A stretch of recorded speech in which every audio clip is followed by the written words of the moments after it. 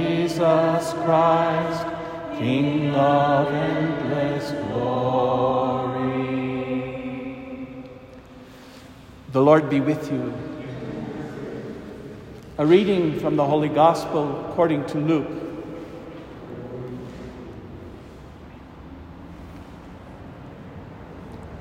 Filled with the Holy Spirit, Jesus returned from the Jordan and was led by the Spirit into the desert for 40 days to be tempted by the devil. He ate nothing during those days, and when they were over, he was hungry. The devil said to him, "If you are the Son of God, command this stone to become bread." Jesus answered him, "It is written, one does not live on bread alone." Then he took Jesus up and showed him all the kingdoms of the world in a single instant. The devil said to him, "I shall give to you all this power and glory, for it has been handed over to me, and I may give it to whomever I wish. All this will be yours if you worship me." Jesus said to him in reply, "It is written, you shall worship the Lord your God, and him alone shall you serve."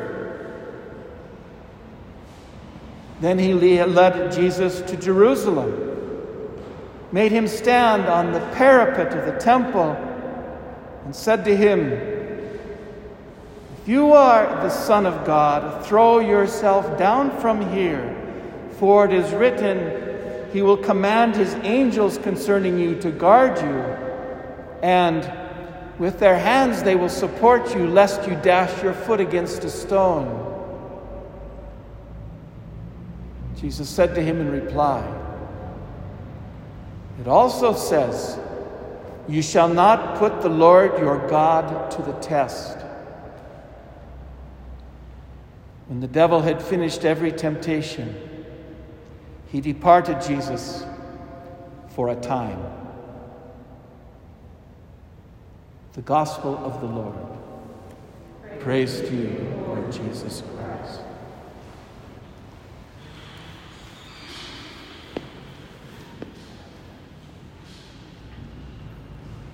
It is as easy as 1, 2, 3. We tell that to little kids when they're trying to learn some basic skill like how to add or subtract or multiply numbers. You just put this number here and put that number there, and you carry the one and you sum it all up, and it's easy as 1, 2, 3. The reality, of course, of life beyond childhood is that many of the 1, 2, 3s of our life are actually very difficult. 1, 2, 3s can be really, really hard. We find that in today's gospel. Jesus encounters not 1, not 2, but 3 great temptations in his life. And they are very hard indeed. This is not just adding up numbers or subtracting or multiplying. This is Jesus experiencing the deepest temptations of his life. The setting is that Jesus has just been baptized in the River Jordan. He has not yet begun his public ministry. And filled with the Holy Spirit, he goes out into the desert, where for 40 days he fasts and prays. And during that time, Jesus experiences temptations that challenge who he is and what he has come to know about himself. That challenges the very voice he heard following his baptism, that you are my beloved Son. Temptation 1. Jesus is really, really very, very hungry. In that desert you eat what? Locusts and wild honey like John the Baptist. It's hardly enough to sustain you. And hunger can be overwhelming. Jesus' fast is not like, our little fast on Ash Wednesday. This is the real thing. This is big. and the hunger is deep. And it's in the midst of that hunger that he hears this voice telling him, you don't have to be hungry, Jesus. You have the power of God. You're the Son of God. Remember what God said to you in the river. So use that power to turn even just one of these stones into a beautiful, lovely, aromatic loaf of bread for yourself. What a temptation when you're hungry. Jesus sees through the temptation, though, because he knows what's being asked of him. He knows that if he uses his divine power for himself, he's not using it for them, for the people who are waiting for him, for the really hungry of this world, for all those people who are looking for God's word, looking for God's touch, looking for God's food to feed their hearts and their souls and their very bodies. What is the temptation? The temptation is to say, me first. I'll feed myself first. I'll use this gift that God has given me. I'll use my sonship of God to take care of myself first. I'll eat first, and later they can have what's left over. It's a temptation to put himself first and take care of himself first, and to forget about those other people for at least just a moment. And Jesus says no to this first temptation. He says, no, I will not feed myself first. I will not use my divine power to take care of me. This ministry, this life that's been given to me, this vocation, this mission is not about me. It's about them who are really hungry and waiting for God's word. Second temptation, number 2, even more difficult. That little dark voice says to Jesus, okay, oh beautiful, what a wonderful response, Jesus. You are so good. You are so unselfish. You are so loving of all of humanity. Let's take a look at humanity. Let's go big here. If you want to save humanity, if you want to feed the masses, look at the world. It's a mess. Look at all these nations and all these people and all their fights and all their wars and all their injustices. We can fix this in an instant. We not just Israel, Lord Jesus, but use your power, the Son of God, to become king of the world, to solve everything, to fix this mess from one ocean to the other. Jesus, you can be king of the world, and you can save the whole world right now. And all you need to do is to kind of set aside for a moment your dependence on God, your Father, and take up a sword. Let's do it the easy way. This sword by which you can conquer all the nations and make everybody free, by which you can rule the world. This is a beautiful sword. It's an adorable sword. It's the sword of might and power.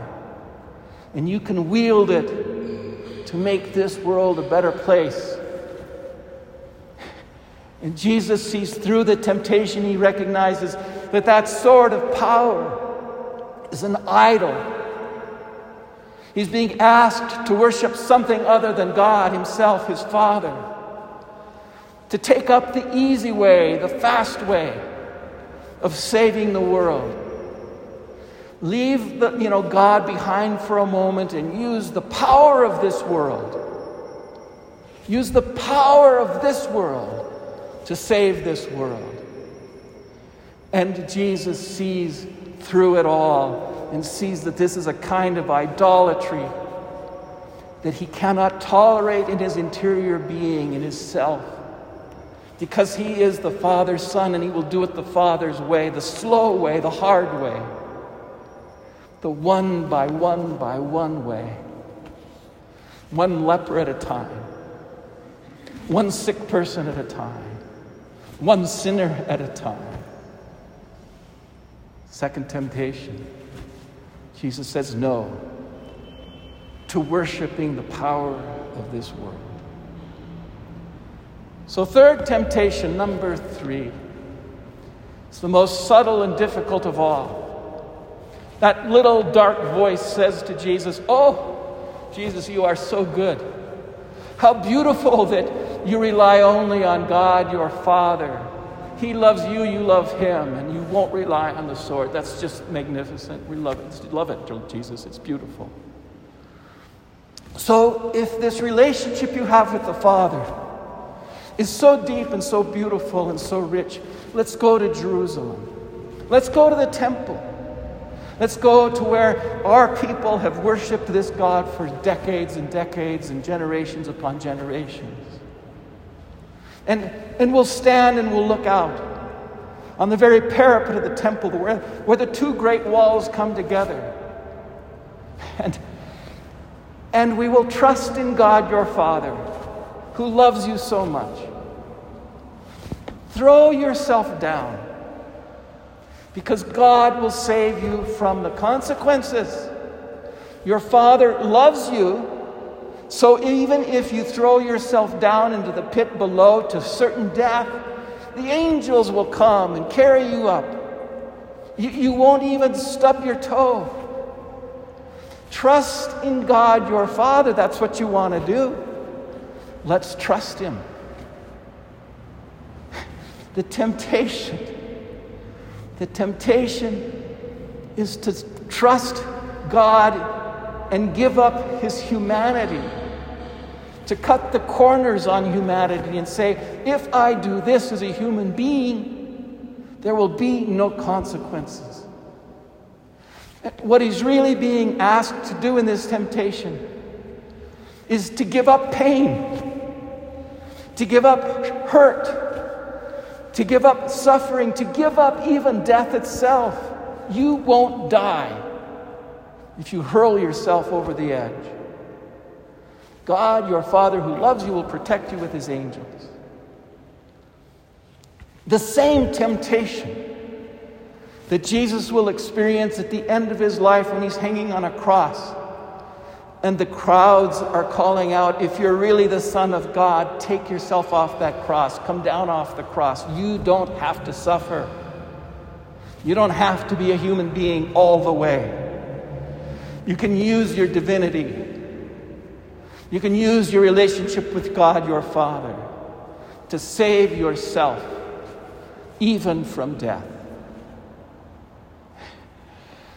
Jesus once again sees through the temptation. He says, I am a human being with human beings. I am one who suffers with those who suffer. I am one who dies with those who die.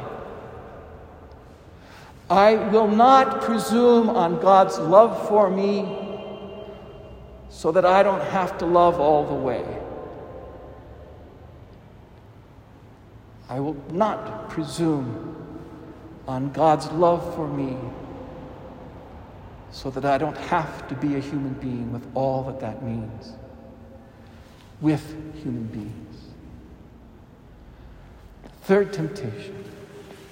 Jesus says no to the temptation to presume on God's love for him and keep him from harm. Keep him from suffering, keep him from pain, keep him from death itself. 1, 2, 3. It's as hard as 1, 2, 3 for Jesus.